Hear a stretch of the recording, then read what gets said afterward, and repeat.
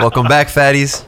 I appreciate you fine food beasts for listening every week and leaving those reviews on the Apple Podcast Store. So as promised, end of this episode, I'm giving away to a very special fatty an exclusive This Mug is for Ketchup mug.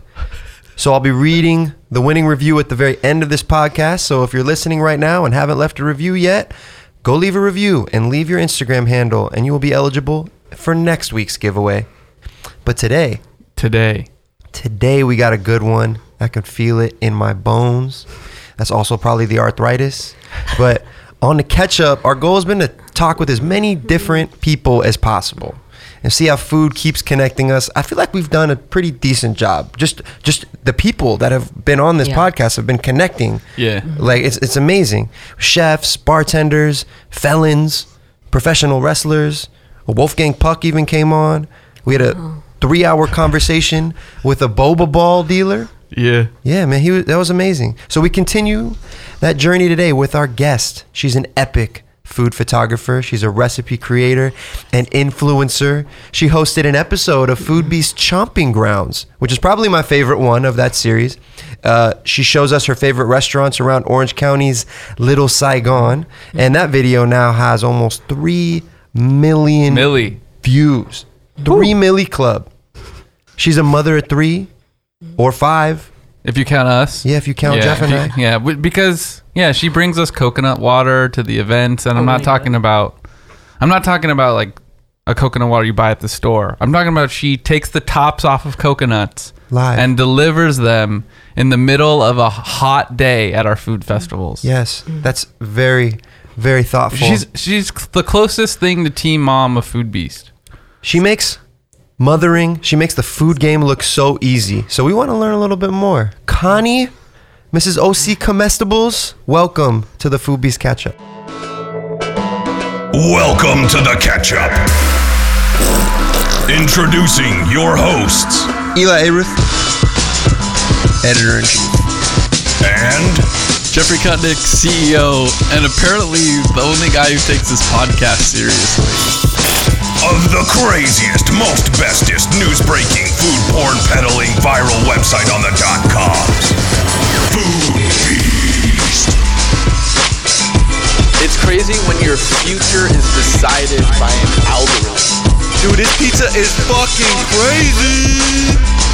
There's not one person in this entire world that believes you. Oh, recording. All right. And welcome to the Catch-Up.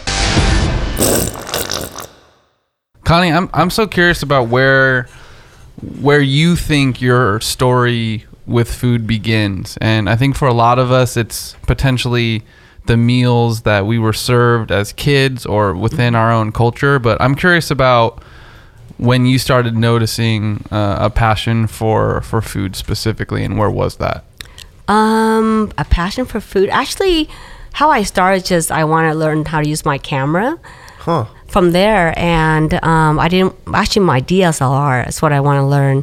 And then from there, my son says start an Instagram and post picture every day and so I had to carry my big DSLR to restaurants, and every time I cook I just shoot, and then I promised myself to post every single day. And starting from 0 followers, I was getting kind of like discouraged or like nobody's following and stuff, but eventually it was really cool because my photography got caught on with repost by Beautiful Cuisines and then Food and Wine, and so that's how I got started. And then because of food, it's easy to take picture because they don't move.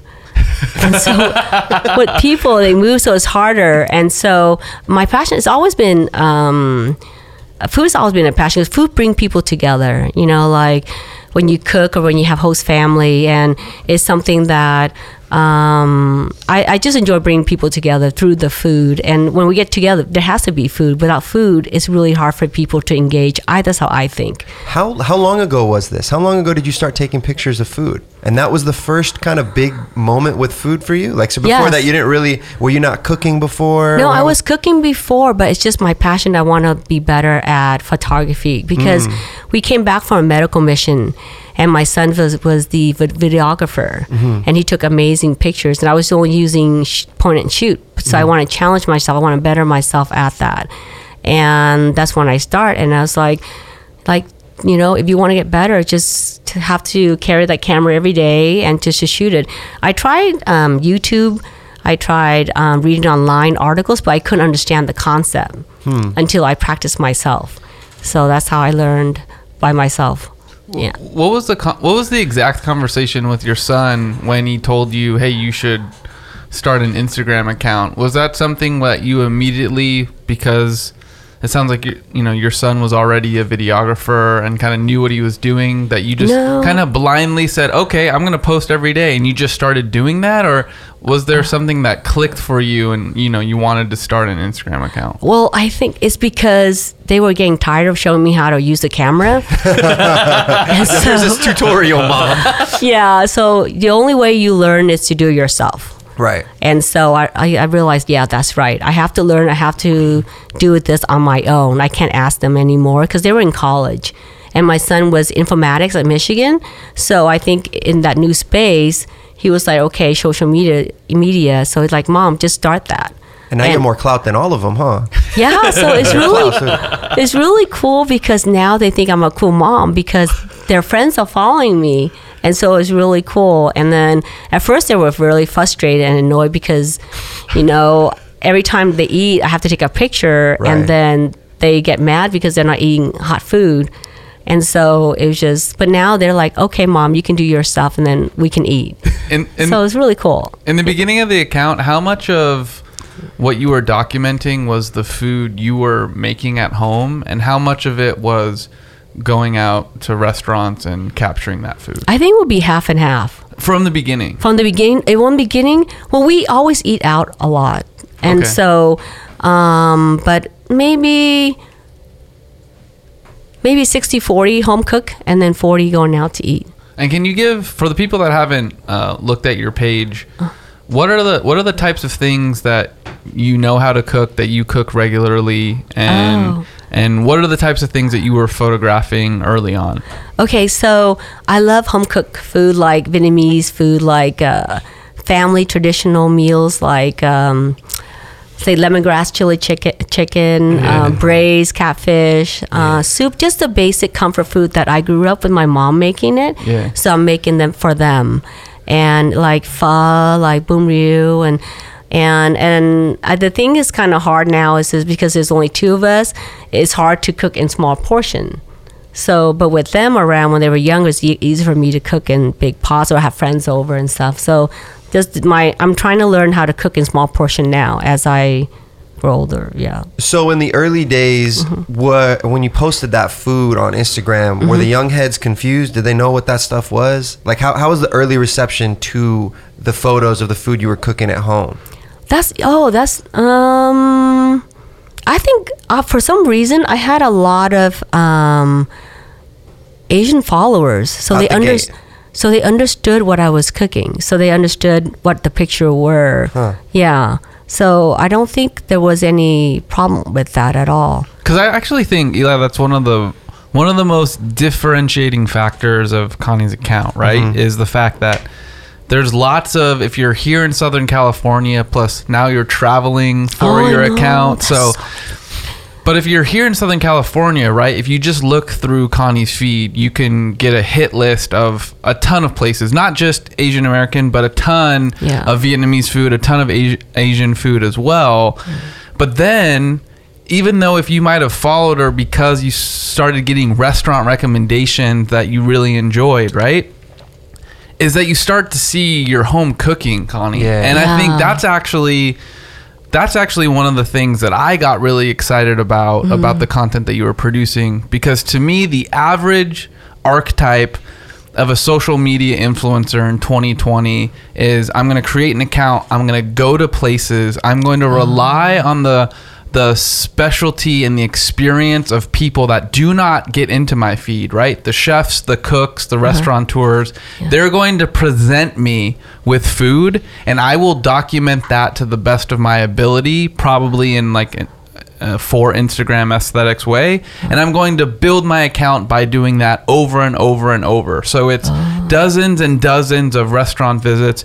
And look, a lot of these accounts are really cool and I follow them too, but the differentiating factor on yours is, I don't know, that authenticity of also being, this is what I make at home. Oh yeah. No matter to me, and maybe you can comment, but no matter what it is, I feel like no matter what you're cooking, if it's built for Instagram aesthetics or not, it's just, this is what I'm cooking and I want to share it with you. Yeah. I'm curious about what you've decided to share with your home cooking to your audience. So it's really funny because I did that because of my boys. They went off to college.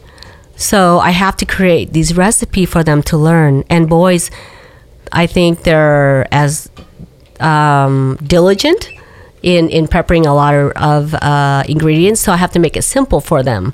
So, and also where they live, Michigan, I'm not sure like how close they are with Asian supermarkets or and stuff. ingredients. Yeah. So I have to make it really basic and simple and allow them to see how it's cooked or how it's done. So it's basically, when I do things like that, it's mostly for my boys and also for my young friends and people that don't know how to cook. Because when I got married, I didn't know how to cook. And I didn't know. When was that? That was like 28 years ago. That was like 28 years ago. I didn't know how to cook at all. And we were eating out a lot. And Friday night was our instant noodle night. And it was great memories. And when I think my oldest was maybe first grade, I got to get, now I have 3 boys now. So I have to like be able to know how to cook some decent meal. And it was learning from recipe books. That's how I started. And then from there, we got involved with ministry, with college ministry, with youth ministry. Then I had to learn how to cook spaghetti for like 50 kids. And it just transformed into that. And so now it's like, I really enjoy cooking. I really enjoy bringing together family and people. And it's nice. Do you remember the first dish where you crushed? You were like, oh, this tastes good. I'm going to do this again. And you mastered it. Do you remember that dish? Wow.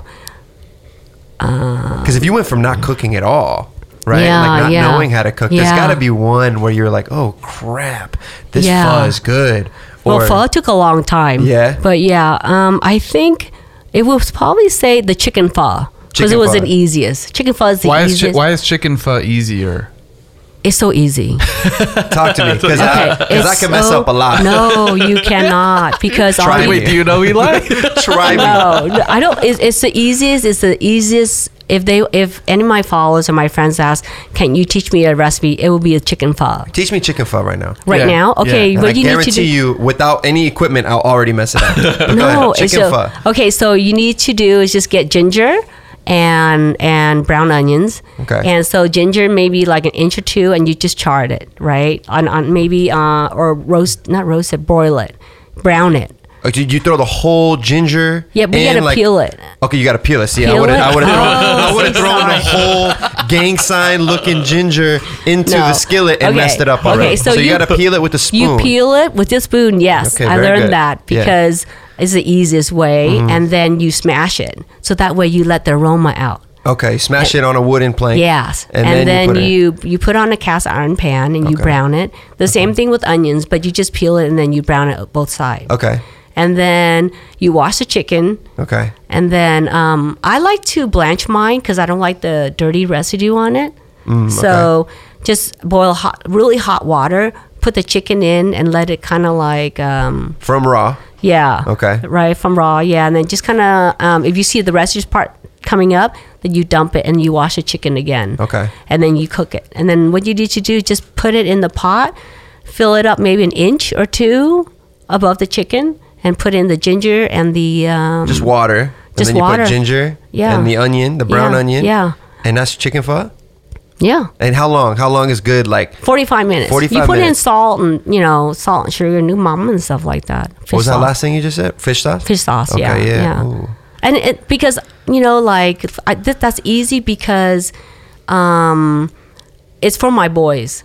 Because where they're at in Michigan or where they're at, they don't have these pho spices. And usually when I use pho spices, I use for beef pho. But for Okay. chicken pho, what they do is they can use that for chicken pho, and then if there's leftover the chicken broth, they can use that for ramen, or they can do that for soup. So they can overdo it, and then they have like ingredients for the next stuff. Yeah, so it's just like is reusing what you have, and they don't have time, and they're going to school, they're studying and stuff like that. So it's something that they can. I'm still like in awe about how casually you said, I do this for my boys because you wanted to give them recipes that they could make in college. Yeah. I mean, you're basically providing a subscription teaching service to your kids, right? To Yeah. make sure that they can eat well Yeah, while they're easy. while they're not at home. Yeah. So yeah. But they're easy ingredients, though. Very basic, 3 ingredients. They're nothing like, they don't need anything hard. And then they can learn more on YouTube or subscribe, but mine is just very easy for them to access. Yeah, that's Yeah. well, so on a chicken pho. So I'm gonna go off a little tangent on a chicken pho. So like, what on top of it, if you were to go find like extra ingredients, because I love putting like the fresh mint on. Like, what is like one of the key things if you can go get fresh something to add on top of the pho that just makes it the perfect experience? Like basil? Yeah, is that it? Like Thai basil? Yeah, or like like Thai Vietnamese, basil. like just any. Okay. Yeah. Yeah. Because chicken pho is easy. You just... It's just I want to go home and make chicken pho right now. You can make it. I mean, I can and then just cook for 45 minutes. If you don't have Instant Pot, that's fine, but just cook it for 45 minutes. And then you use a chopstick or a fork and you poke it in the chicken, you lift it up, and if you see the clear juice coming out, then it's done. But if you see something red, then the chicken's not done. But usually 45 minutes, it should be done by So then. if red comes out in the broth, do I have Keep to going. throw- No, do I not throw in the whole broth, thing in the away? chicken. No, you Just keep going, Eli. Yeah, Just keep going. Yeah, I'm gonna try this But you tonight. poke in between the legs. Yeah, Okay. so you see that. That's how you know. So Kenny, you're Vietnamese American? No, I'm Vietnamese. You're Vietnamese. Yeah. So you didn't cook at all before you got married? No. So you didn't cook any Vietnamese food at all? No. So how did you learn Vietnamese food? Vietnamese food was also through cookbooks as well, because when I look at your feed now, knowing, and I had no idea where you obtained your knowledge from, but so much of the dishes that I end up bookmarking for myself Thank you. are your Vietnamese dishes, because I feel like I just assumed, and wrongly assumed, that it was like something that you had known forever, right? Like I just thought it was something that was inherent to potentially your upbringing, and that's actually why I asked it in the beginning. Yeah. But so what was your process to understanding and building food and recipes from your culture, even if it wasn't kind of handed to you from family? Well, it's just like I would say it's just kind of progress. And as you get older and you have family and you start volunteering, you start doing a lot of things outside, and you want to do more, you want to give more, so you have to become better at it. And so, say we did a lot of retreat for our church group, and so my husband was leading, so I support him, so I have to feed them, so I have to learn how to do that. And how did I learn? It's just because you honestly, it's through a lot of old women. Not old women say, when like grandmas or people who are older than you, that's how you learn, because they know all the tricks. They know what makes it good, and you ask them that. Like at my church, we have an amazing group of women that cooks constantly for big events. And I ask them, how do you make this? What makes it good? And I take some of those tips and I bring it into my home. And that's how I learned through that whole process of that. Can you talk to me about banseo? Because you introduced that to me a little bit later in 2019. Oh, yeah. And I was so upset that I had never heard of it before. Really? And it was so incredible. Oh. Because I feel like I go to Vietnamese restaurants and I always order the pho that I like, Yeah. maybe a rice dish or something. Yeah. But this idea of a Vietnamese crepe with no dairy in it is just this super light. You made it look effortless when you made it, and then you just all the fresh ingredients. Could you walk people at home who may not know what we're talking about? Can you walk them through what banh xeo is and like how easy it is to make? And then do you think like more people in America should know about this? Oh yes, I think for sure. Honestly, you guys are the one that put Vietnamese culture on in the space through the Food Beast. I'll take it. No, seriously, I thank you for that, because I think before Vietnamese food is just known for pho and banh mi and stuff like that, and through that video we did together, people know more of the Vietnamese culture, the Vietnamese food. In terms of banh xeo, it's just so simple. It's just, honestly, I just buy the powder, and then I just kind of mix it with beer and water, and then just put it on a pan, and just it's the fresh greens that makes it so good. Yeah. And then if you want to roll in a spring roll, that makes it even better. I don't know how to explain it. It's just it's like it's some sort of, is it a flour that mixes in with the water? It is a flour, yeah. Because with it looks turmeric. like a crepe. Everyone listening right now, it looks like the thinnest crepe you can get your hands on. Yes, and you have to make it thin and crispy. Oh, it depends on the pan too. You have to make it hot. And the day you were making it for us, everyone was just flabbergasted. We're like, oh, when's the egg going in? It just looks like there's. It looks like egg, right? But it's not. There's none, and it's satisfying and it's fresh. Thank you. Is that how do you feel of that dish being very indicative of Vietnamese cuisine? Like, is that a good one that more people should have? Because once it's really good, because I think people don't make it as much because it's labor intensive. And it's labor, because you have to make it, like for example over here, right? You have to make one each. Gotcha. There's no way no one's cracked the code of how to make like it in mass and like. Yeah. So unless you have like 4 pans and you make it at one time, and then sometimes people want to eat more, then they have to wait. So that's why it's not as. But with banh xeo, you got to make it with a small party. It's easier. Yeah. Unless you're really good at it, and sometimes like if you make it indoor, it's it kind of stink up your house a little bit because of the oil and everything like that. So yeah.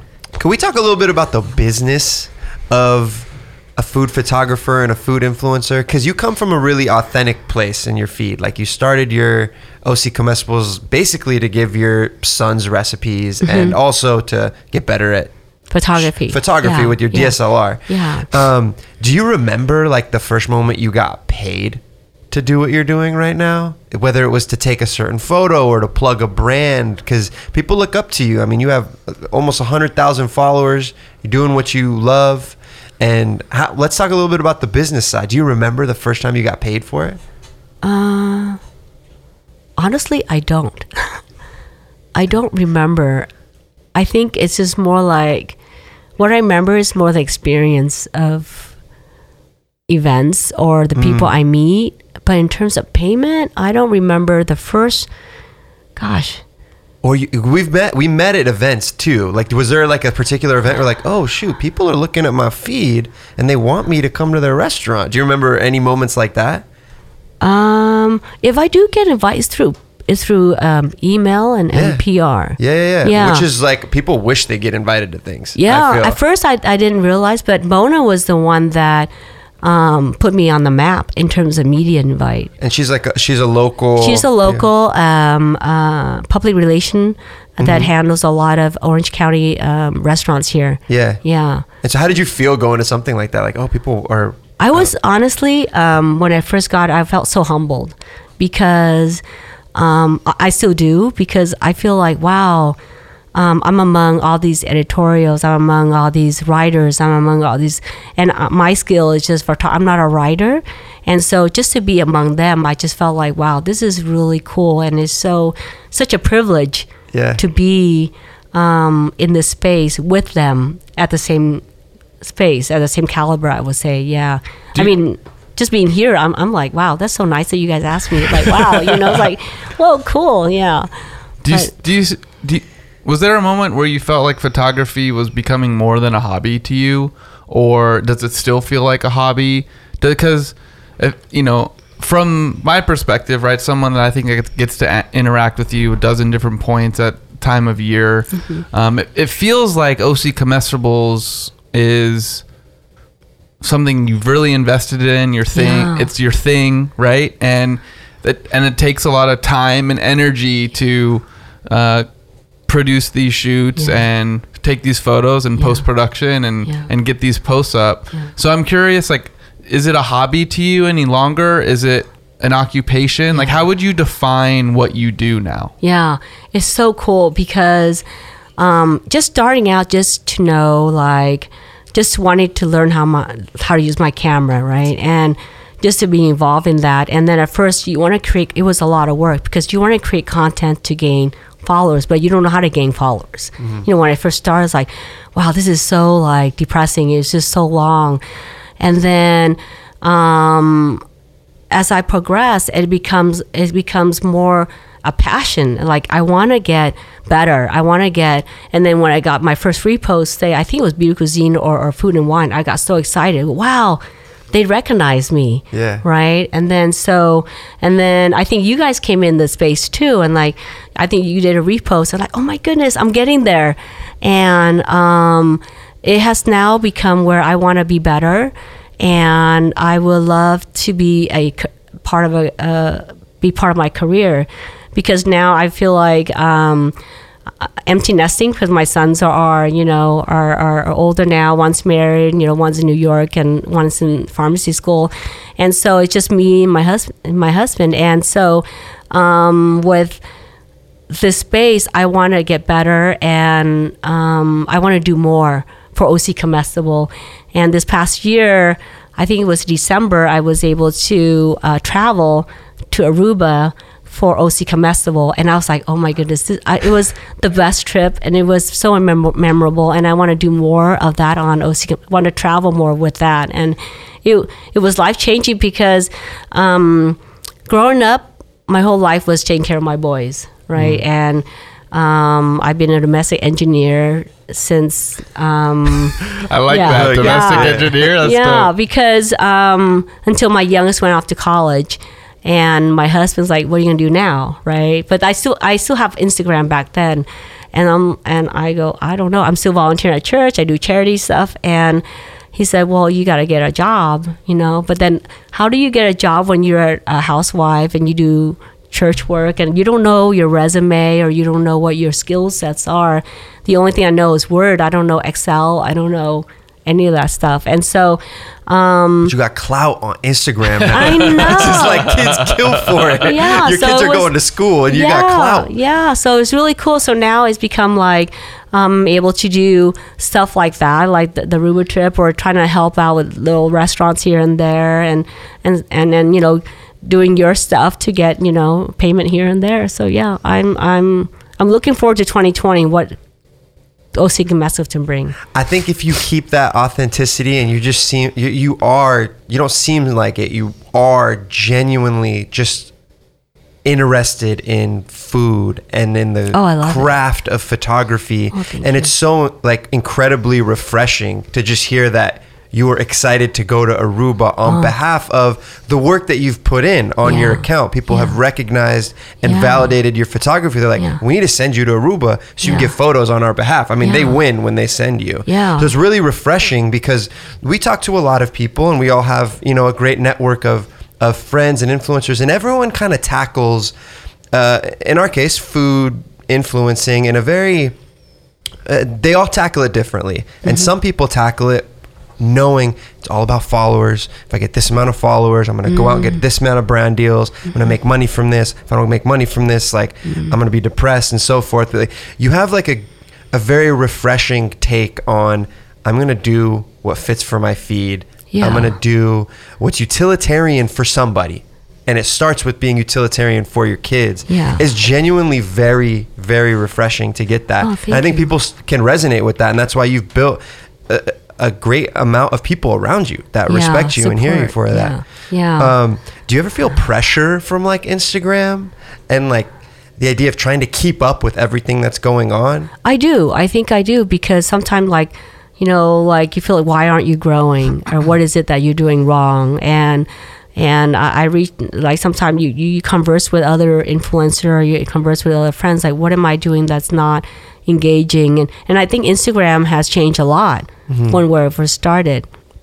And so they, some suggest I should change my feed, I should change how I do my stuff, you should do more of this way, food porn way. But it was so hard because I couldn't do it because it was not in me. I mean, you sacrifice being yourself, or you sacrifice being liked.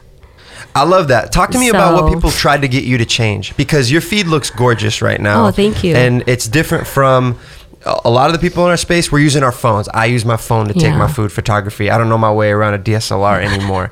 And talk to me about what people tried to get you to change, and have you done any of those things? I tried. So let's say like a burger or a chicken sandwich, or a pizza. Like, you want to make it food porny or really saturated or high contrast. Like in your face. But it was so hard because it doesn't appeal to me. You didn't like it. When you see it, you didn't feel hungry. And the whole point of a lot of us foodies, when we're taking pictures of food, is you want it to look good for yourself and then hopefully for your audience. Yeah. So one of the revelations I had this past year is, like, everyone has different sensibilities. So if you're working for your audience, there's good and bad to that. But you've built a look that is yours. Yeah, thank you. So you're saying someone was like, make it more food porny, but that's almost an unfair ask. Because what is food porn? Well, because I think food porn nowadays, I feel like that's where they gain traction. I feel that's how they grow their followers. Because I feel like I've been stagnant, or like when I feel I'm not growing, like, what is it that I need to change, or what is it that is not working? So maybe it's the photography aspect of that. But when I tried it, it didn't look good. It didn't make me feel comfortable. And so that's why I'd like, in the end, I have to like a mental shift. Like, no, I'm doing this. This account is about me. Yeah. It's about who I am. It's about my family. It's about my cooking. It's about the restaurant that I tried, and it's about who I am and my and this is me. It's just. You know what's dope is, even if follower counts don't grow, your engagement's grown. I look at the amount of people that comment on your photos, and I find that more valuable than a view count or a follower count. There's so many pages with millions of followers, like they get lost in the shuffle. But you go to your page and you're getting a very unique look at Orange County cuisine. You're getting a very unique look at home Vietnamese cuisine. Thank you. And you didn't waver, and you have almost that luxury of being able to not waver. It was hard. It was really hard because you fight for that. Like, sometimes the number game hits you, right? Hits everybody, Yeah, the number game hits you. And so, like, when you become stagnant or something like that, you're kind of like, what's going on, or what is it? And so that's why you have to, like, be strong in your mind. Like, no, it's not about the numbers, who you are in the end. And so that's why I had to stick to myself, trying to like tell yourself that in the end on that. So yeah. Sorry, go ahead. What would you do different if you have all the knowledge you have now? How long have you been doing, say, food photography and Instagram and so forth? 6 years. 6 years. Yeah, January 6th. Like, if you were going to start over today, but you have all the knowledge, what would you do? Anything different? What would you do? I don't think I would do anything different, because I want to be who I am. I don't want to. I know sometimes I want to do something that what people like, but in the end, it's what makes me feel happy, and it makes me feel comfortable. So I don't know if I think I'd do anything different. I'd probably like maybe more home cooking. Yeah. Like that. But I don't think it would change anything at all. Yeah.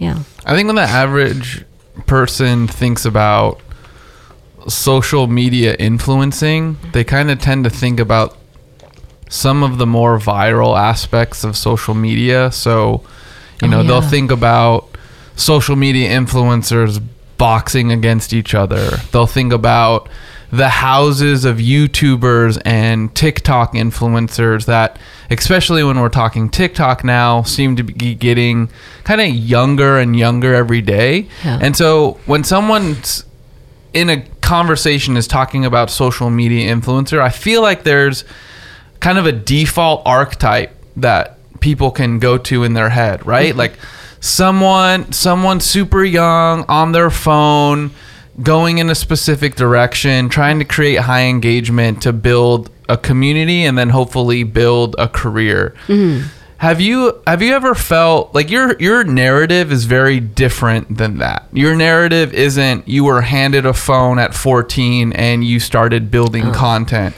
Your narrative is I used something that I was interested with photography and develop that on a platform, even when the majority of food accounts do something very different than what you do.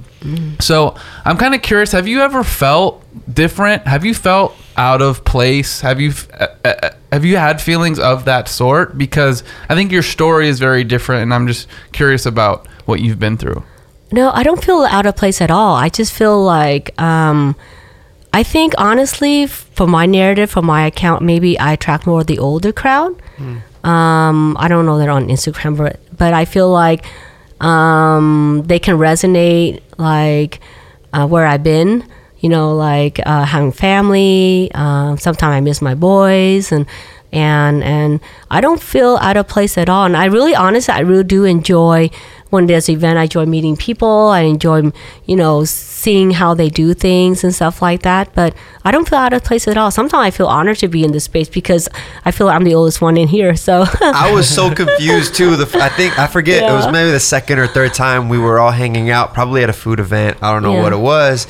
And then I think one of your boys showed up, and I was like, Connie has kids, and then Connie has kids that are almost my age, and I was like, and it was that genuine, like you were just at these places, you look like us, you know what I mean? Like I had it was really refreshing.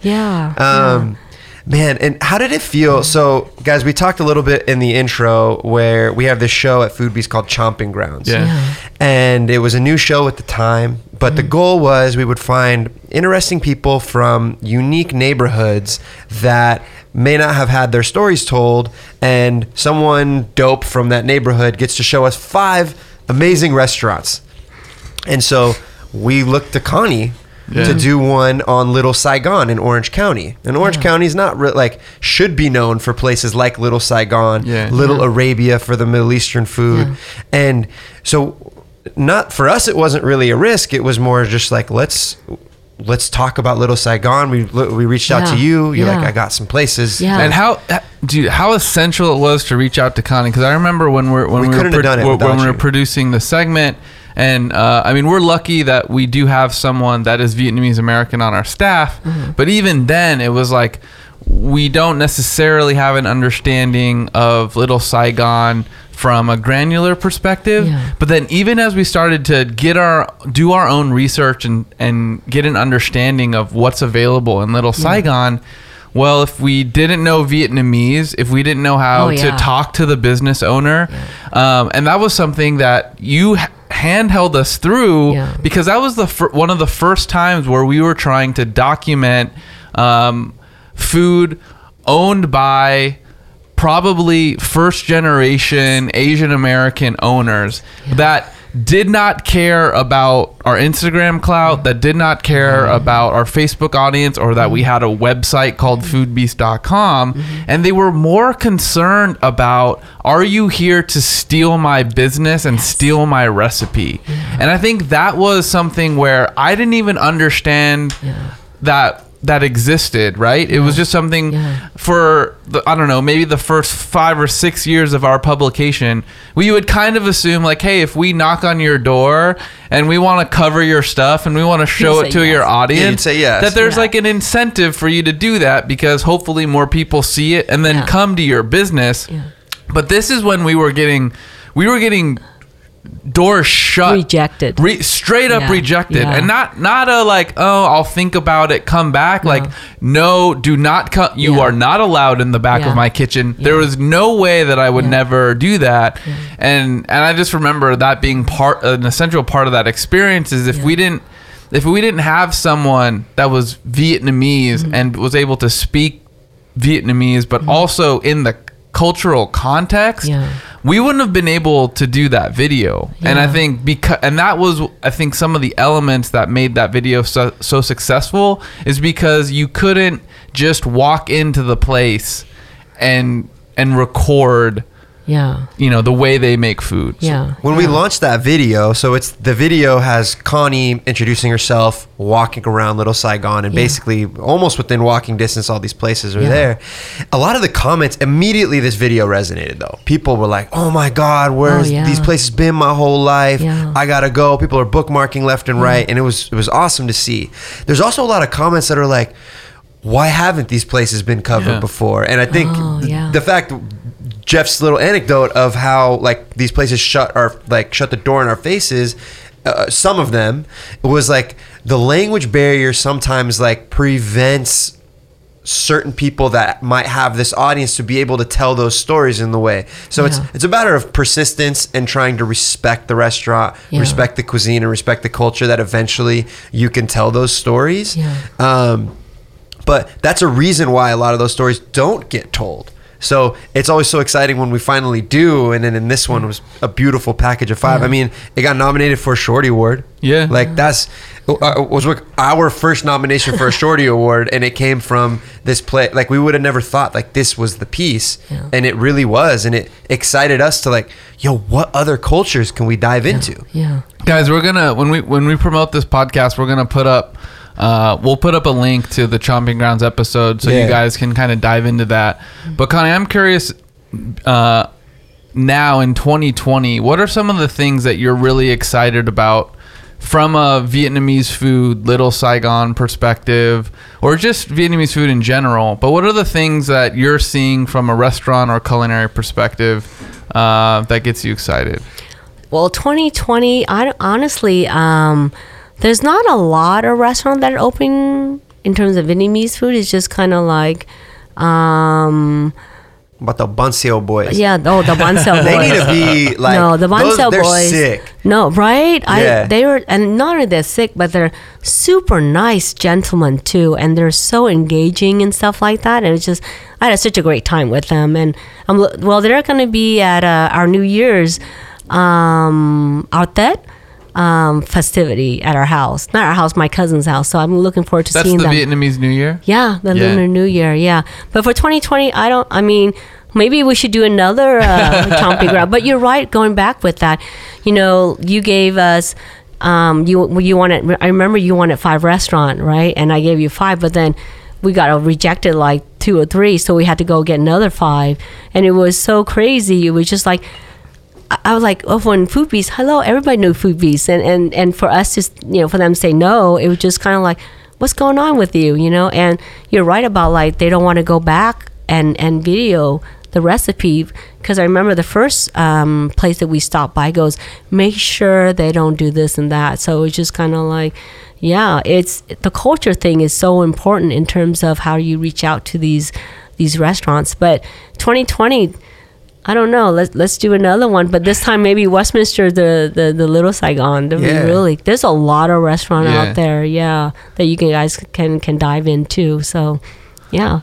So, our staff writer Pete, who also kind of helps produce this podcast and writes for the site, he has a place that I will not name that he's Broken Rice. Yeah, that he's taken us to, but will not let us talk about like where and what this place is, and I'm kind of like going against his wishes but where I'm going is, are there places that aren't on Yelp, that don't have their own website, that you don't necessarily want to share because you don't want that place to change in a way that makes it less accessible or whatever? Like, are there places that you keep kind of close to the vest, or or do you post about everything? I'm curious about like what your feelings are on some of the mom and pop places that haven't been featured on Instagram online. And Okay, so there's one, but I can't really. But I think you guys. I'm not you guys asking were- like who it is. That you're pressing Connie right now. No, but I'm curious. Like, do you feel Yeah. that way too? Of like, this is something that you almost shield from social media, and We all have those places. I feel. like, like, Yeah. So, Well, so there's two. One of my two things that one first important is like, if I don't like the food or I don't post on my account. I like that. So instead of saying something negative, I don't post. So that way, because I know all these restaurants and I know all these owners, they invest so much. This is their livelihood. So for me as an influencer, I do have a lot of voice. I feel I do have a lot of voice. So if I say anything negative, I think it's really wrong for me because I can hurt their business. So I don't do that. If I don't like the food, I don't post. So it's better they don't know about it, and that's fine. But I don't say negative. And in terms of what I like, I do have one where I don't really share, is because it's very unique. I think one of you have been there with us that one night, and so. I want to keep that just for us. So yeah. And is that a secret because you don't want a ton of people to, like, you don't want to wait in line when you go? Yeah, Or is and it's it very hard? unique. It's very unique for OC. So when you say very unique, and again, because I want to see how close it is to the type of spot that I kind of shield from the Food Beast audience, is it because it's hard to explain the value of this place, or do you think once you explain the value, the line will be crazy, and then you have to now wait for whatever this? I think the food is good. I think it's just the vibes. You know, you feel like you're you feel like you're in Vietnam, basically. Okay. So yeah, it's like, even though. And you want it to stay that way. I want to stay that way. I don't want anybody, and also you want these hipsters coming in. Well, so I don't want any negative comments or negative reaction from people who don't know how it is. Oh, you know that's what I mean? really interesting. Yeah, because they don't know how it is, and they might come in and go, "Oh, this is not this is not that," and it's because of what brings me there, and it's not what you accustomed to, so it can have backlash on that place. So I don't want to do that, and it's a very unique experience. So that's why I want to keep it private. Yeah, that makes tons of sense to me, because I was gonna guess, and before you said that, I was like, Connie doesn't want the restaurant to have a certain level of success to which the experience changes drastically, right? Mm-hmm. Because to me, I've seen that, right? Where it's like the mom and pop restaurant garners some success. It doesn't have to be like a viral video or anything, but then they kind of change what they were, because when the money comes in, it's like, great, we're gonna be digital menu boards, and we're gonna redo these countertops, and we're gonna do all that, and that's obviously your choice as a business, right? But then sometimes if you don't connect it to the culture of a place, of why I was there in the first place, I feel out of place. Yeah. And then because I feel out of place, I don't come back. And have you guys experienced that? And is that some of Eli where you're like, so because I want to ask, because it's kind of contrarian, where the three of us are all, you guys are great people, right? In general, I think when you guys go to restaurants, you want to champion the success of those restaurants and those people that have served you food, right? Yes. So it's somewhat counterintuitive to hide those places. hide them. Yeah. And I think that's what I'm so interested in dissecting, is because Pete, when he was on staff, that was one of the first times I remember where it was like, man, this food is so good. This would make great content, but I've made a pledge to my friend to not do this. And it's one of the only things that I've done in my life like that. So I'm curious about your restaurant, Eli, and like how that relates. So this isn't the restaurant, but I'll talk about like where I decided to like let it up a little bit. So how Connie hosted the Little Saigon Chomping Grounds, I hosted Little Arabia in Anaheim, which is a district near to Disneyland. And I was excited to show off some Middle Eastern food that could use some love. So we purposely, and I don't know, Connie, if you went through this when you were picking your 5 spots for Little Saigon, I made sure to pick some big boys on the list where like they already have some traffic, like a Zenko Chicken. That's like a chain, but it's important to Anaheim. And then I picked some spots like Furn El Hara, which is roughly translated, it's just it's a furnace. Right, so it's like you go there and they have all these amazing baked goods, za'atar, ne'ish, and stuff like that. And so, but that's one of the things where I didn't know the owner before going to that location and filming there. But it was one of those like they had traffic, but it wasn't like lying out the door.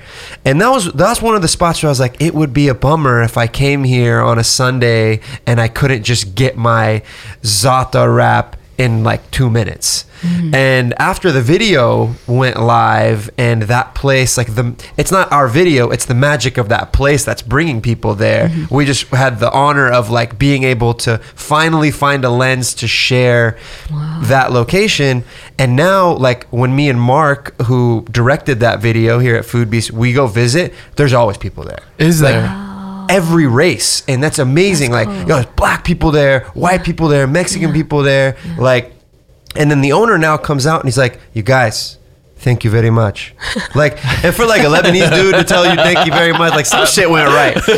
It was cool. And he didn't have to do that. He came out, and I know they were one of the spots that was also a little apprehensive too. Like, we could speak Arabic. We go in there, we told them like, listen, you have to tell them like, we're kind of like the LBC, which is like a Lebanese broadcasting channel.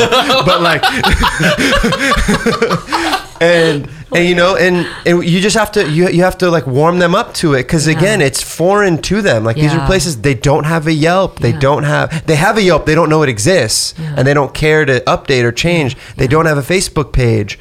One of the other spots we featured there, this gentleman, we need to do a deeper dive on him as they do late night falafel, and they've been around for 20, 30 years. Sahara Falafel. Oh, Sahara, dude. So you would think like, we go there and late night there's people there, but the gentleman 2 a.m. Wow. 2 or sometimes 3 a.m. at night, which is late for Orange County. And this didn't make the video because the way Chomping Grounds worked at the time, like we didn't have that kind of luxury to go into like these 5 to 10 minute discussions with the owners. But we found out like the owner of that restaurant also like moonlights as a hotel chef because he has to, and he has kids that are like they're going into college, and he has to continue to take care. Does he have boys? He has. I don't know if it's. I think he has boys and maybe a girl. Yeah, because I think and they work the shop, because that's like when they're around. They work, and that's when I went. And what's crazy is they he has young people that work there that may not even be relatives to him. But he just loves it, and he loves like making falafel, and he's passionate about it. And that was like, yes, I should never have hid this place, because whatever line I might need to endure in the future to get my falafel is better than not having the falafel in the future, because you know, God forbid he has to close, and he's not there. Like he's not. That's not happening. He's doing well. I think the restaurant's doing well. So those are like the moral dilemmas you have with these spots, where like they might have this beautiful vision and environment of something that is passionate and cool to you. Like, this is a spot, makes you feel like you're in the hood of Lebanon, and I'm keeping the sanctity of this so me and my friends at 1:30 a.m. can have it unbothered and unfiltered. So we went back and forth on those spots. Some of them said yes, some of them said no, but overall I'm happy that those spots have people going to them, and I hope they continue to be successful. But then there's spots where I know like they're gonna be okay and I'm not going to tell anyone about this spot. I'm going to tell a few friends, and the rule is you can't bring your phone out at these restaurants. Like, and that's mainly just selfish. Like, I don't want to ever wait for this food, and there's a perfect amount of people in here, and you know, and they're nearby to my house. Part of me thinks that's so silly though too, Eli, because for anyone who works in media, no matter no matter what your follower count says and no matter what the audience that you think you have is, that can drastically change at any time and for any piece of content. Yeah. So like True. that I know doesn't resonate with people who don't publish content probably on a daily basis, but for those that do, we've all been super excited about a piece of content, think it's the best thing in the world, Yeah, and but it then doesn't. watch it fall flat. And it's just like, Yeah. we're sitting there like, man, if I would have bet money, right? Yeah. If I was a betting man, which I am, I was like, I would put my savings on this video going crazy. And then it doesn't. Yeah. And so part of me, you know, when Pete talks to me and he's like, yo, we can't cover this, we can't put this on social, we can't do whatever, part of me laughs inside because we could put it on social and it could change nothing. Yeah. Like I'm not, again, I think is there a likelihood that it does something? Yeah, like that's the average. Yeah. But I think there's still things that we can't control and the audience kind of controls. And so what Pete and what Connie and what Eli, what all you guys are protecting in some way is this 1 percentile of video that drastically changes a business, which can totally happen, right? Yeah. It can totally happen, but like how likely is it? Like I don't know. And so it's just a funny dichotomy of Sometimes it's the- protecting but not. Sometimes it's the challenge of storytelling too. So we're talking about the reasons why you don't share a restaurant with people or share it to our audience. Like we all have big audiences we could share it to. And sometimes it's hard to explain why a place is good. And that's part of the fun challenge and the craft of what we do is how do you explain if it's not visual, it's just like the best tasting rice. Like it's going to look like every other rice, but the way they do it is so special. And so frankly, sometimes it's just in the work ethic of like, is it worth your time to try to explain why this pizza joint is any different than the other pizza joint, or you know this fuzz spot is doing something different? And so sometimes it's just in how challenging it is to explain yourself, and those restaurants are probably having the same challenge too, and they might be the best at something. So you know it's our perpetual job, I feel, as storytellers to continue to try. I think so. Yeah. I don't really try. I mean, just more like, I think for me, it's just kind of like, I don't want to, like I said, the backlash, because it's a different experience. You know, it's a different experience. That's fair if you present them wrong. That's also a fear. You know, there's well, like a lot of crippling fear that goes into like creating content. Yeah, I think it's not presenting wrong. I think it's more like some people are just more like, They're not going to understand. and and they don't have the context why it's like this. Yeah, why it's like that. And so I'm assuming it's something like, are you kind of afraid like the average person in OC, which may be on the wider or on like the more elevated income standpoint, might kind of come into that place and be like, what is this? Is that the fear? Because I would understand that, because I'm pretty sure I've been to the place that you're talking about. Damn it! So am I too loud for that place? Is that why? You'll be so perfect for that place. What does that say about you? I don't know what it is. Is it Chuck E. Cheese? Yeah, it's Chuck E. Cheese. Yeah. No, I think it's not that. I think it's more like you got to be open-minded.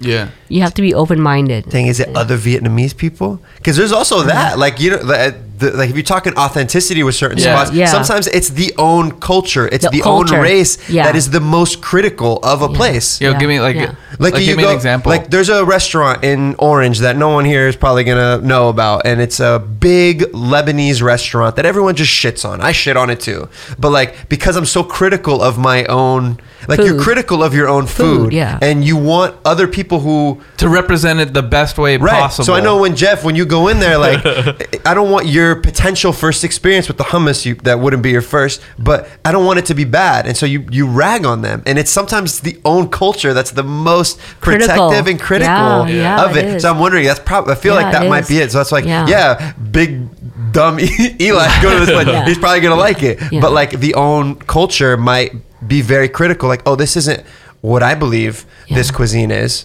Like, I'm gonna trash this place on Yelp. Don't you guys feel like in general that just people should just be more chill, open? Bro. Well, okay, I think it's easy to say everyone be more open. That's an easy thing to say. Everything's going to agree to that. Yeah. In my opinion, I think more people need to be open to meals you do not like. No, I think It's like like that. something Yeah. specific, because you will only discover new, and you will only discover the context of various places You try it. by because there is no understanding of good without bad, right? Mm-hmm. And that's actually something like that's actually biblical, right? Mm-hmm. If you go back to like there is no understanding of what's right if there is no wrong. Mm-hmm. Yeah. And I think so people get so lost, especially in today's culture, about how every meal has to be fucking amazing, right? And it's like, it has to be. Yeah. Like, there's no, why would you waste your time and your money on something that wasn't something to remember, wasn't Yeah. something post-worthy and whatever? Or it can be And- sustenance. And it's like, Yeah. but it's like, to me, it's the reminder. The reminder is you be open to meals that aren't for sure the best thing you've ever had, or even close to it, Yeah. is because like meals of that magnitude are special. Yep. And when you think it should be like the everyday, when you have no idea how to prepare that meal yourself, Yeah. when you're going to be critical on like a dry chicken thigh or whatever you're going to be critical on that today, and you can't do it yourself any better, Yeah. like just be open to it. Damn, that's the Yeah. argument Yeah. for average food. I didn't know that one existed, but it does. Now I feel bad because like the other day I walked in the office. I was telling Jeff, my girlfriend got me a gift certificate to Sur La Table, so we could. Is that how you pronounce Yeah, that shit? yeah, yeah. That's too fancy for me. And to do a cooking class because I messed up a pad thai at home. I can't do a pad thai. It turned into a soup. Are you that bad? Hey, really am. I'm gonna try your chicken pho tonight. You should come over to my house. I'll teach you. I'll take you up on that. My girlfriend No, wants to come seriously. over again. You guys No. treated us very. Yeah. If you guys get invited to a Connie OC Comestibles party, you show up. Yeah, you show up. I already missed. I missed one. I've been to one of two. I missed one, and I like never heard the end of it from everyone that just had like, yeah, your husband has. Everyone's amazing. Oh, you end the thank night you. with cigars Yeah, and thank wine. you. Whiskey. Whiskey, Yeah. it's Oh my God, incredible. thank you. Anyway, so I was at Sur La Table.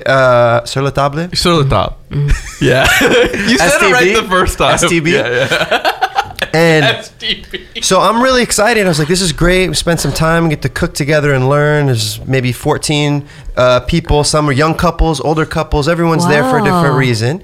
And the chef was like this proud chef. She was like telling us about this pad thai and her time. And she like did one trip to Thailand and now she's good at this. And her culinary school. Anyways, so we're making this pad thai. And she starts with the sticky rice. She's like, we're going to start dessert first. And she's like, but the sticky rice is going to take a while, so I'm just going to do it all. I was like, okay, great. Great, less work for me. This is cool, but I want to learn a little bit.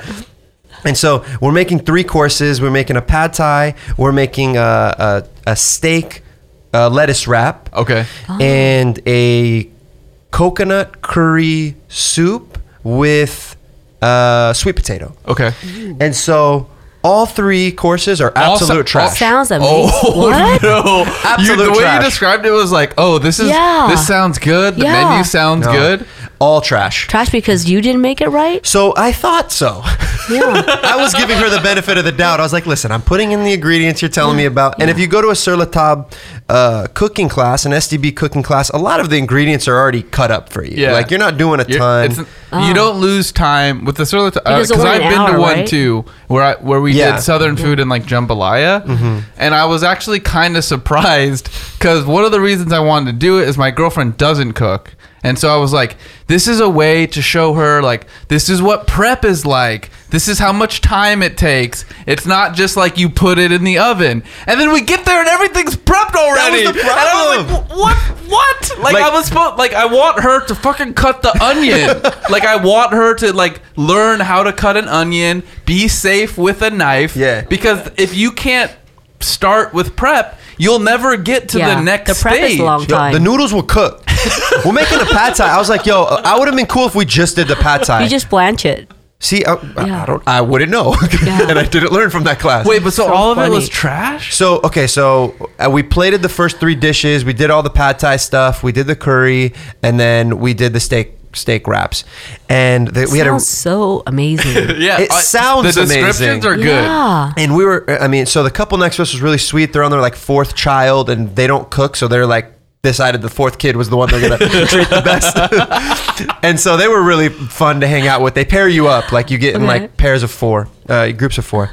And so we hadn't tasted anything. We'd just been cooking the whole time. And then the first dish we tasted the pad thai. I'm real excited. Yeah. And I'm like twisting the noodles, put it in my mouth, and I'm like, this is not good. What, did I mess up? Yeah, were you? Is this the spice? I thought it was me. You were with Jasmine, right? Yeah, I was with Jasmine. What did Jasmine say? Jazz didn't like it either. And Is this the spices? That's so I in my head I was like, she's not putting enough spices in this thing. Yeah, probably. And she like made this big deal about using a Thai chili. And she was like, they're like little thin. No, those is hot. Yeah, those are Yeah. hot. And I was like, Yeah. those are great, but they're not adding like the flavor. They're just hot. And Like I love tamarind those. spice, yeah. Yeah, no, none of that. And so I look over and I'm like, because we're not saying this out loud yet. Like we're just looking at each other. Yeah. And I look over and there's like a young Chinese couple. And I'm like, I wonder what they think. And like the whole time she was super cute about it. Cause like she was asking a lot of questions during Yeah. it. It was just me and her talking. Yeah. Like I was asking questions and she was asking questions. She was across the way. But the look in her eyes, I don't know what was going on at home, but it was like she had to get this recipe right. She was serious. She was like, okay, so if I don't cross hash the onions, will it cook? And it looked like she was like gonna get killed if it didn't. And so, but she broke the ice. Her and her fiance or boyfriend or husband broke the ice at the end. Like, you have any sriracha? And I'm like, we're at a Thai cooking class. If the sriracha's not out, it's probably not built for it. And like she had a little sriracha in the fridge, but that was like the first sign where I looked at the rest of the couple, was like, okay, it's not just us. Then the curry soup comes up, and I'm like, okay, let's go. A little curry soup. Does it have lemongrass in it? No. Oh, bad. Bad. So is it? Does she at have that like kaffir lime leaf too? Do you have that? Yeah, I'm assuming Yeah, no. none of that because if you were teaching that class, Eli would be ecstatic about what he was eating. Yeah. So it wasn't just basically what you're saying is it wasn't just you, it wasn't just me, and so or it wasn't just you and Jazz either. It was multiple it groups. was- so then at the very end, so the one dish, this is how I knew it wasn't just us, was the one dish we didn't touch was the mango sticky rice with the purple forbidden rice. They used purple forbidden rice and topped it with really nicely sliced mangoes. Fair slicing on her part. Great, great sushi, great slicing on the mangoes. Yeah. Is I look over at the couple next to us, and the woman goes, she's like chewing the rice and crunching. She's like, these are going to be in my teeth for a very long time. And I'm like, oh, fuck. I was like looking forward to this dish. It's like a palate cleanser to the trash I just had. And, so sad. And I was like just crunching through this rice. I was starving anyway. So I was like Yeah. crunching through it. And I was like, this is not mango sticky rice. And Yeah. we had a great time talking shit at this Yeah. thing, and I do recommend like cooking classes. It's just fun to be out there. It's fun to go Yeah. out. Yeah. Jeff, you've had cooking classes Yeah. at this place. Like I'm sure there's other good cooking classes. I had a good experience, but are you kind of bringing this up because I forget why I even brought this up. does the Sur La Table meal? You're gonna have a lot of appreciation for that dope pad Oh yes, thai, huh? I forgot. Yeah. So yeah, it was a below average pad thai, but then I was like, I got now so much respect for the frozen aisle at Trader Joe's. Yo, TJ, Mr. Joe, yourself, you make an funny. amazing pad thai. Yeah. And way better than that Sur La Table chef. I won't even name the location, but Wow. please pick a different subject matter. Wow. But yeah, so yeah, a new appreciation for average food. I would have got more enlightenment out of that class if I had your perspective. Thank you. I mean, Jeff. it's definitely something. No one is aiming for Average. the mediocre food, Yeah. but for anyone who has even attempted to try to make food from scratch on any level, that's not just seasoned for you or pre-portioned seasoned for you. Yeah. You're gonna fuck up. Like you're gonna mess up, and it sucks because, you know, every time I mess up on a meal, which is I cook a lot, so I don't know, once or twice a month, something sucks. Like it just happens because I'm experimenting, I'm trying something new. It's like I think about the $25 of ingredients I bought. Yes. And then I like Oh my goodness. I could have taken that same $25 out to eat. and gone out to eat, Yeah. not have to do dishes, not have to do anything, Yeah. and theoretically, because of better averages from the restaurants that do this every day, it would be a much better experience, right? Yeah. But then it's also the appreciation when you F up on something. Like the next time you have, I mean, even Trader Joe's, but the next time you have Jope Pad Thai, you're going to remember how hard it was and how much time that you spent with crappy Pad Thai, right? Yeah. That was something where, yes, you know, something was obviously wrong with that equation. Might have been the experience, the Thai level of experience of that cooking instructor. It might just be the wrong ingredients and something got missed, right? But like, that's what gives you respect for someone who can execute it on a consistent level. And just trying opens you up. Like, now I know what to ask. Like, if I go to a Thai restaurant or someone makes a great pad Thai at home, I can now ask, like, yo, what did you do after this step? Because I did the steps that didn't work, and now you can actually ask. But if you don't have, like, a ground level, and that's what I'm excited about for 2020 is to just try more in the kitchen. And also food is subjective. Sure. You know, and it's preference. And so, like, what I like, you might not like. So, just on that. And when cooking, you got to, like, for me with camera, with my photography, you have to practice every day to get better. Sure. If you don't practice, you won't know how. So, I think just with that, with trying just to cook throughout the year or just practice every day or something, you get better.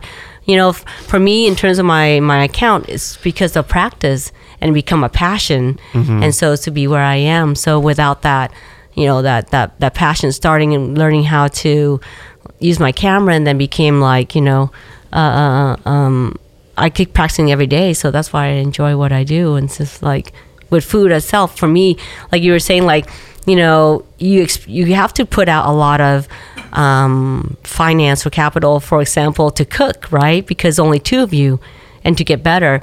So, I mean, without that practice, without that sacrifice, you won't get better. You know, for us at the beginning of my account, we went out so much, and we also cook a lot too, because we have to put that in. Now, you know, I do get right here and there, but a lot of time now we also like decide whether is it better for me to cook at home or to go out to eat for just two people. So it's about the same thing, right? Like you said, like $25 and buying ingredients, and then will you ever cook that again? Right? That's fascinating. Yeah. So we waver that all the time. Is it worth it for you know, so if I cook, then he washes the dishes. But then he gets mad because I cook and I shoot, and then there's more dishes because because everything's got to look good, and you use a different plate. I do a different plate. And so like, where's it? There's two of us, and how come there's 50 dishes in the sink? So, but you know, we waver that in between that. But in the end, I do enjoy home cooking. I do enjoy bringing family together and doing that. So yeah. Rudy from Foodbeast, one of the co-founders, described it in a way that has always stuck with me, and that to be a good cook, you have to find your rhythm.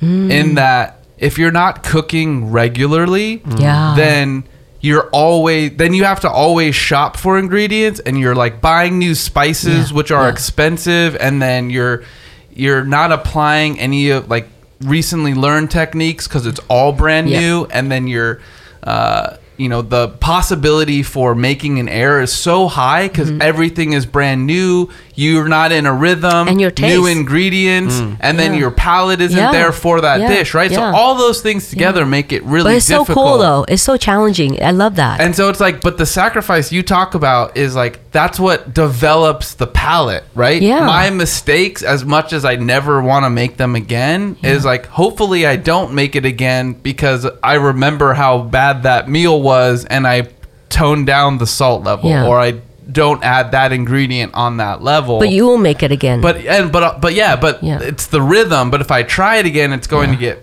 to get better. But I think for me, if I fail at something, I want to keep doing it until I better it.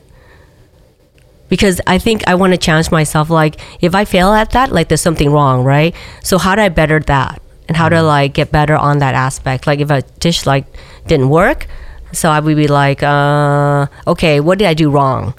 And so I want to challenge myself to do better next time. If it didn't work, then just shift it. But I don't want to quit on that part because I want to, you know. Yeah. Yeah. Before we wrap up, I wanted to get quickly from you, this is kind of a dismal situation, but it's gonna just stick with me. Like if you had five meals for the rest of your life, right? and whether it's you cooking them or whether it's you going out, like what are the 5 essential meals that you would choose as the only 5 you could have? The only 5. The only 5, yeah. Wow. Like if you had to choose, and it doesn't have to be the straight 5, but like what are the meals that you would stick with from what you cook and what you go out to eat? Okay, so 5 really basic. For me, it would be my traditional Vietnamese food on the table, the 3 dishes. My favorite is the sweet and sour fish sauce, not a soup, the caramelized clay pot, and the stir-fry garlic anchoy. That's one. What is that? The stir fry garlic on? It's a it's an anchoy. It's a morning glory. I don't know. It's like a kind of like a water spinach, but it's Vietnamese. Oh, got it. Okay. Yeah, got that. it. Okay. That would be one. Damn, you cheated. You got all 3 in one. No, because That's fine. You're making that's room a for my pad Yeah, thai. that's You're a making room meal. for my pad thai on the list. I got you. Because Vietnamese food is, we always have 3 dishes on the table. Really? Yeah, for how I grew up, it's always a soup, a protein, and a stir fry. So you got the soup there, the protein's the fish, and the stir fry is that. So that's why when I cook for my family, it's always 3 dishes. Well, how prevalent is that across Vietnamese culture? The three. Is that? I think it's very normal for me. I mean, growing up, my grandmother did it, my mom did it, so I bring it out on for my boys. So, I mean, when you go to a restaurant, when you order like a family meal, they give you that 3 portion, and you choose.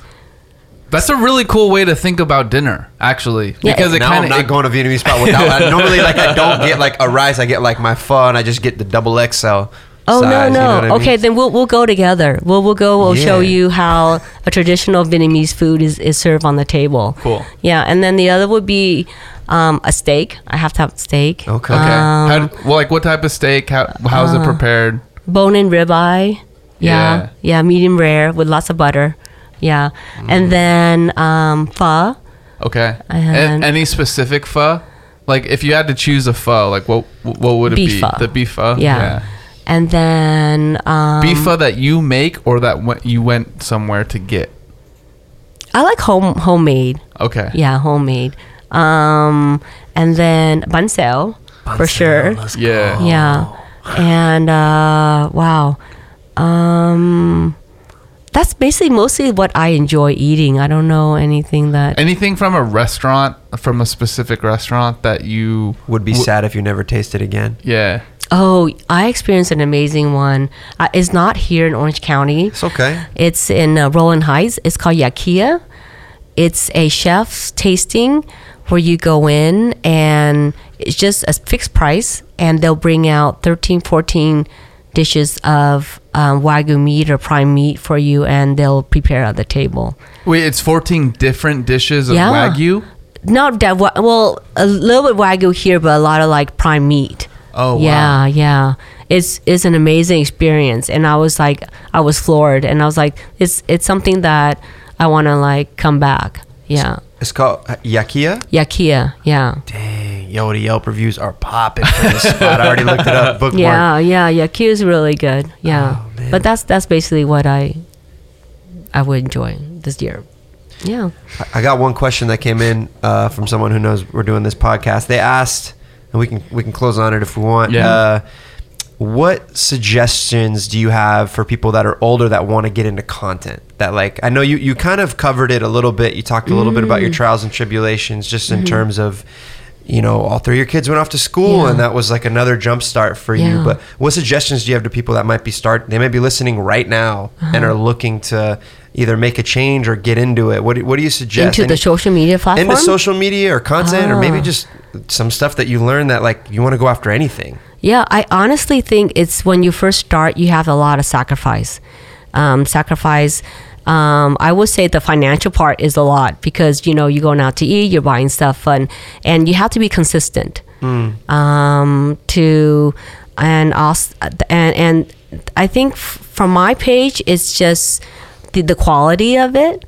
Sometimes I'm not good at phone camera, so it doesn't work well with me. So I don't know. It depends on your on the person preference, but it's the consistency and a lot of sacrifice. You have to be on it all the time, and you got to make sure what your passion, what you aiming for, what's your goal. I think back then my goal was to be better at my camera, so that's why I'm still learning, but that was my goal. And I didn't know. Now it transpired into something different, and speaking at 28 this morning with all these women, and I was like, wow, I was so honored just to be there and be in the space with them, which I did never think that I would be in that space. Yeah. And it started with just a small goal. It was just a small goal. Camera. Yeah.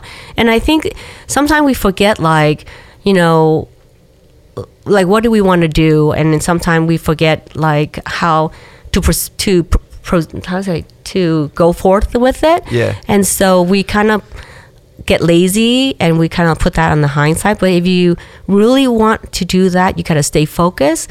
And then once you stay focused, it's amazing. I never thought I would be able to be where I am because of that, my one goal. And now is really, for me, it's kind of like when I get down on myself, or like, when I have challenges, I have to refocus back, like, you start from here, that's where your focus is. And, you got to give myself that encouragement, like, okay, just kind of, you're at a space where it's kind of not working, don't worry about it, because you have grew from where you are and to where you're now. It's something that the inner strength and the inner talent that you had. I never knew I would have this talent, because, I do children ministry at my church, and I'm the least creative of all. I don't know craft, I don't know arts, and for me to have this talent is very rewarding, is very eye-opening.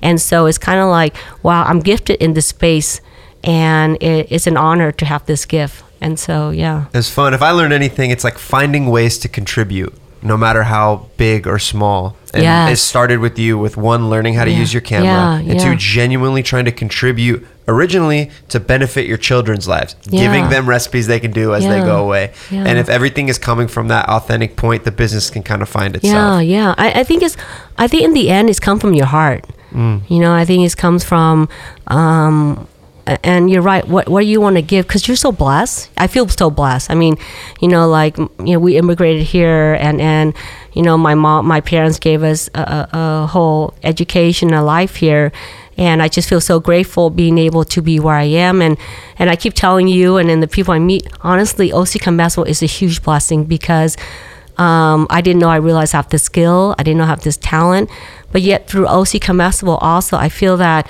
I'm able to help others that I use, kind of bad, but I use the leverage where I can ask for donation, and if it can help people that are in needs. Yeah. So when I reach out on that, I just feel like so, I felt proud, because, being a mom with taking care of 3 boys, not a career mom, but like you're doing something for yourself. I felt really good on that. And when we did the Feeding the Homeless, like Spartan Final was one of our big donors, and I was like, wow, Spartan Final, guys. I mean, this is the big dog, and I feel like I'm just a small fish in the ocean. I'm like, and for me to see this aspect, this new platform of myself and for my account, it's mind blowing, and I'm always grateful for that. Yeah. You have a lot to be proud of. We're just proud to know you too. So no, I'm honored to be sitting here with you guys. Like, whoa, because I was fangirling when you guys were like, when you did that what's that cheese festival news with the Ooze Festival, Ooze Fest at the LA Fairground. I have the first picture of you guys right at the gate, way back then. It was that donut or something. Oh, not the donut. Was it the donut? Oh, we were maybe throwing, like we were helping support the LA Fair? I don't know. It was at OC Fairground. OC Fair. Yeah. Oh, like the giant Texas donut?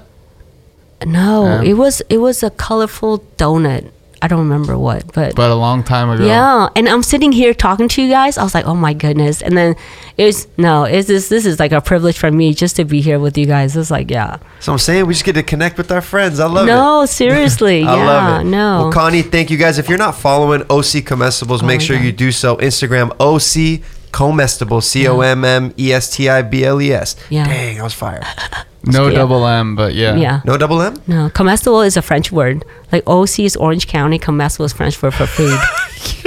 My favorite part was you All right, bragging after that, after misspelling it. I was like, That's like I hit that note. I was like, oh, that was fire. Yeah. My eyes lit up. I know. I was like, You guys are so should I cool. tell them now? Okay, I should because yeah. this audience will spell it wrong. Oh no. Just check the description, guys. Yeah. No, you guys are so cool. Thank you for having me. I loved it. Yeah. Thank you, Connie. You want to shout out? Yeah, guys, thank you for listening, and congrats to @Mini Baker Supreme on Instagram.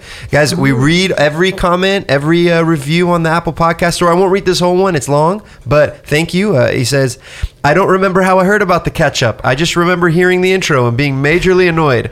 But somehow, months later, I look forward to the intro and I imagine myself part of the inner circle of Food Beast. I feel like I'm one of the cool kids for once, and I wish I worked for them. Hire me, please. It keeps going on. Hey, you're one of the cool kids in our eyes, so thank you for listening and hope you're hearing this right now. I'm going to DM you from the Food Beast account, so thanks for the kind words, Mini Baker Supreme. We're going to DM you, and you're going to get a free ketchup mug. Nice. Okay, so if you didn't win, you can buy your own on shop.foodbeast.com or leave a review on the Apple Podcast Store. You don't have to buy anything if you don't want to. Leave your Instagram handle, and you'll be entered into next week's giveaway. Chances are pretty good, guys. Yeah, it's pretty good, actually. So do it, guys. And until next week, this has been Eli. Jeff. Connie. Bye, you guys. Bye.